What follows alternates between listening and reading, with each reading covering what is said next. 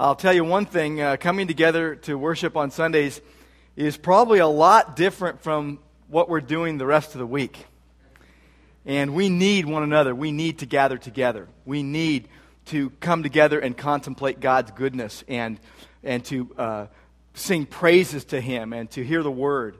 And so this is a necessity for the body of Christ. And if you would, take your Bibles. Turn to Hebrews chapter 6. And when you find that, please stand with me as we read God's Word, if you are willing and able. Wanted to let you know, this weekend I was at the Grace Brethren Men's Retreat up at Big Bear and had the privilege of speaking up there. But this morning, our own Norm Schrock is preaching. As you pray for me this morning as I deliver the Word, please pray for Norm as well. He is doing a simulcast, English, Spanish, simultaneously. So he's got a challenge on his hands. But we're going to read Hebrews chapter 6, verses 1 through 8. Therefore, leaving the elementary teaching about the Christ, let us press on to maturity, not laying again a foundation of repentance from dead works and of faith toward God, of instruction about washings and laying on of hands, and the resurrection of the dead and eternal judgment. And this we will do if God permits. For in the case of those who have once been enlightened, and have tasted of the heavenly gift, and have been made partakers of the Holy Spirit, and have tasted the good word of God, and the powers of the age to come, and then have fallen away, it is impossible to renew them again to repentance, since they again crucify to themselves the Son of God, and put Him to open shame. For ground that drinks the rain which often falls on it, and brings forth vegetation useful to those for whose sake it is also tilled, receives a blessing from God.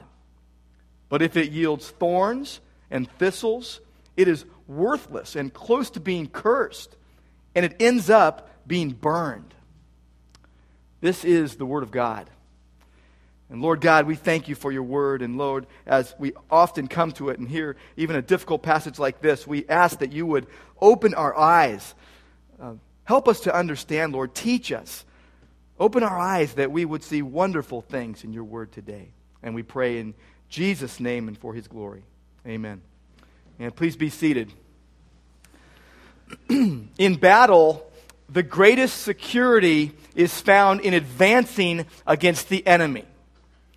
General George S. Patton was well known for cultivating a spirit of attack in his troops.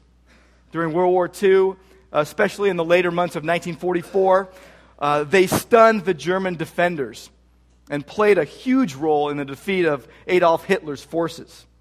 And Patton's primary instruction to them was that if at all possible, attack.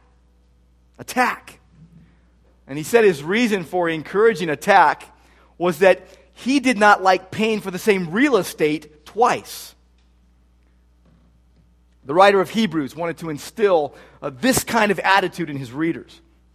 All through this letter, he has been advocating advancing in the Christian life, making progress, moving in direction toward Christ-likeness. That's what we need to do in our daily lives, in the midst of the daily battle that we face with the world and the flesh and the devil. We need to, stand firm.